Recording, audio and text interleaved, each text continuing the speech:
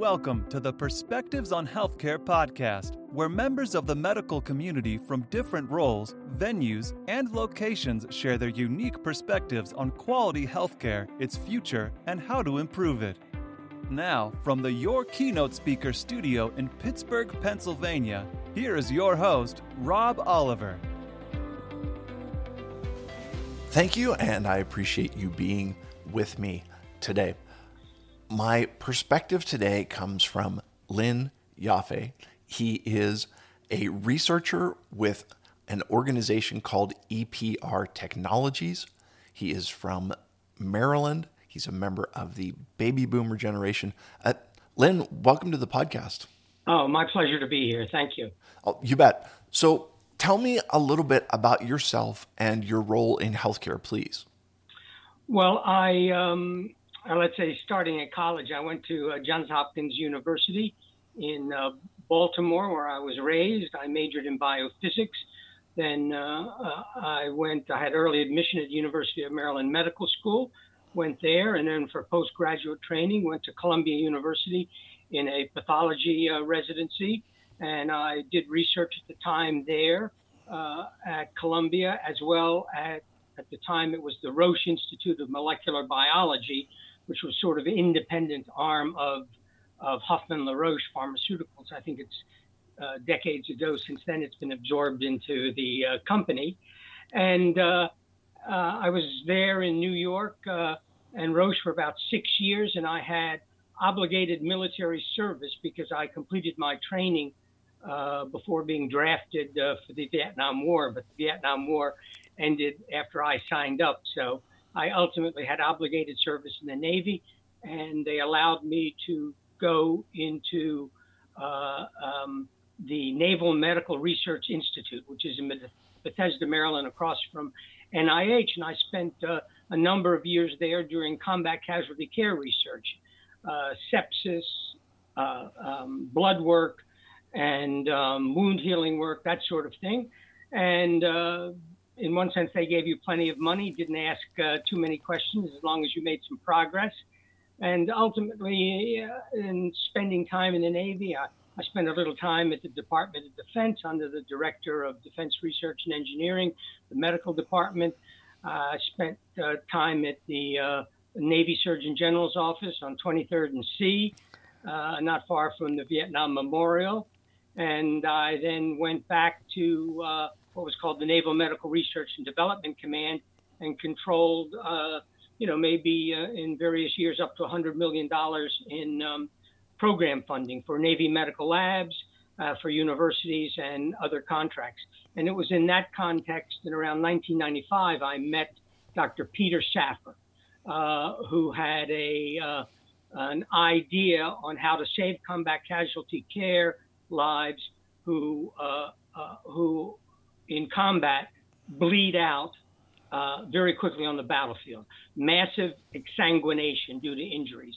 And his idea was to not worry about resuscitating those casualties at the point of injury, but cool them down by inducing rapid, profound hypothermia when it wasn't convenient to do CPR because they had lost so much blood, and then worry about resuscitating them after you got to the nearest surgical group. So the basic idea was, if you cooled the patient down rapidly enough to a low temperature, not freezing, above freezing, 5 to 15 degrees centigrade, Celsius, about 50 degrees Fahrenheit, the brain doesn't need oxygen for a few hours, or what oxygen you might have on board is sufficient. You don't need any respirations. You have no heartbeat, no brain waves. Your vital organs are cooled, and you could get to a surgeon who could then do whatever necessary repairs can be done so that you can give you adequate blood on cardiopulmonary bypass to then rewarm you and then have a go at resuscitation through defibrillation. So originally, Dr. Safar, who I should also recognize as he's considered the father of cardiopulmonary resuscitation. He died in 2003. I worked with him from about 1995 to 2003, and subsequently with the Saffer Center at the University of Pittsburgh on these efforts that if you can cool someone down, you have another chance at resuscitating them when perhaps the initial cardiopulmonary resuscitation failed. Originally, he called it temporary suspended animation. Now we call it EPR, emergency preservation and resuscitation, to follow like CPR fails, then EPR. And so eventually, after many years, we got the FDA to agree to a clinical trial, which was started a little more before the COVID. And it's been on hold since COVID because both COVID patients on artificial lungs, ECMO, require a lot of blood, and what we do require a lot of blood. So our goal, and my goal, in memory of the dedication of Peter Saffer, the father of CPR, is to see if we can give people one more chance at survival when CPR fails.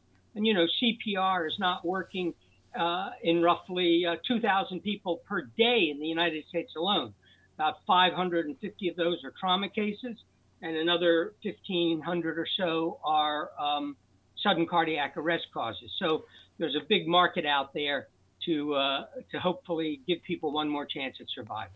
Sure. So that's what I'm currently doing in my background. Okay. So you mentioned the number of 2,000. Is there any estimate as to what percentage that is as it relates to the effectiveness of CPR? Well, CPR in trauma victims, meaning trauma victims meaning automobile accidents, that sort of thing, gunshot wounds, as unfortunately there are many of those occurring recently, that today's standard, the success of resuscitating those patients, if there's a chance at resuscitating them, if they're not killed, instantly, is only 5%, even at the best university trauma center. So the recovery is very, very poor. And if you could cool those patients down, perhaps you could do repairs and you get a better survival, depending on the kinds of injuries they had. For cardiac arrests, those, let's say 1,500 a day roughly, if it's an out-of-hospital cardiac arrest, your chances of survival are maybe around 15 or 18% successful CPR. And a lot of that 15% depends on your location, where there's a bystander trained in CPR and there's a simple-to-use defibrillator. If you're in a situation at home, perhaps, where your spouse or other loved one doesn't know CPR and there's no emergency defibrillator there, you've got to wait for the paramedics, perhaps, and that can take 7 minutes. And so the chances of recovery are very slim.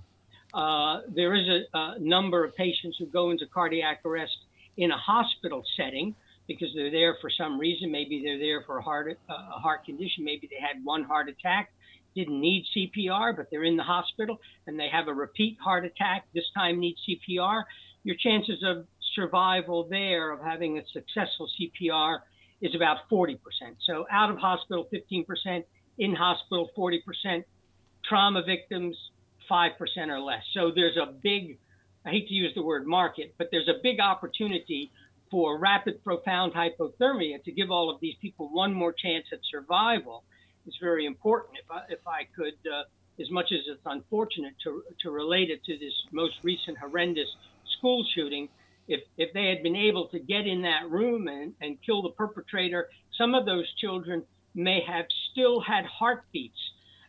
Maybe they were losing blood, but maybe EPR in the near future, hopefully, could have saved them, where standard CPR might not have been successful. So it's important to save oneself. As you get older, you're more susceptible to a sudden cardiac event, and we're all susceptible to trauma. Every time we drive, you don't know what may happen, and the unfortunate events of shootings seem to happen at places that we frequent all the time. Sure. Shopping malls, supermarkets, churches. It's really. I don't want to get into the politics, but that's an opportunity for EPR, unfortunately. But the biggest opportunity is sudden cardiac arrest, really.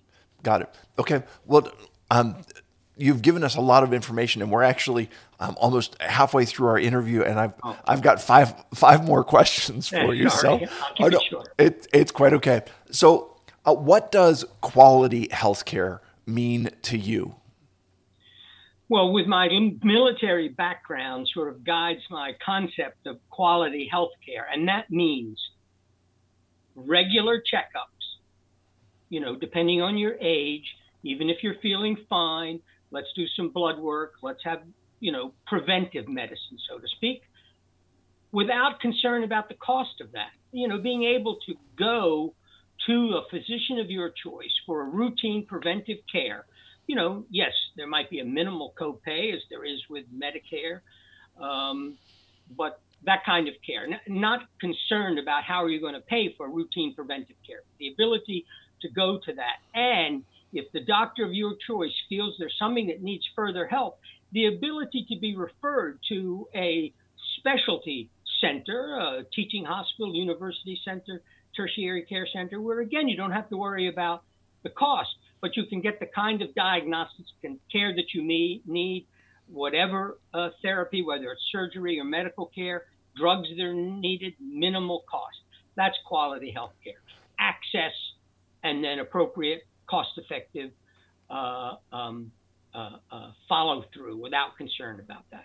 Right. So, I hear you saying, to just use the old phrase, the ounce of prevention that's worth a pound of cure, in which Absolutely. If you are proactive in helping people with their with their medical situation, then you're able to be ahead of it, and the treatment costs are going to be less because you're catching things earlier than they are if things are going to be. That's true. Yeah. Okay. That's very true. Can you give me an example of quality healthcare? Which I think you've kind of done that already, but is there something else that you would say this is a great example?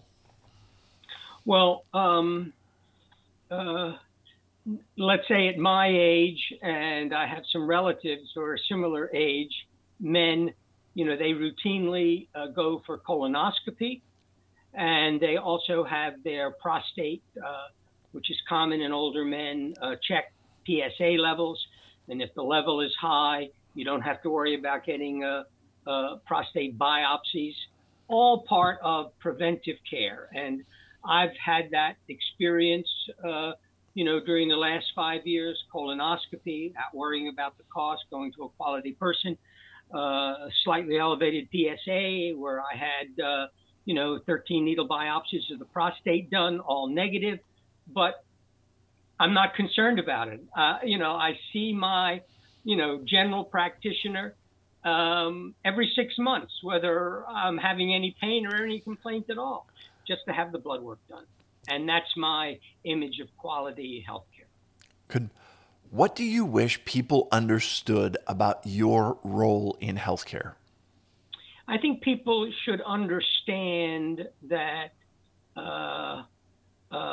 research is important, obviously. Research is the future of cancer therapy, Alzheimer's therapy, anti-aging treatment, genetic, CRISPR manipulations.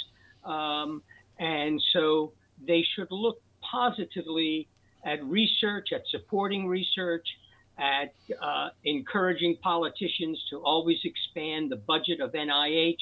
NIH funding, fortunately, seems to go up every year.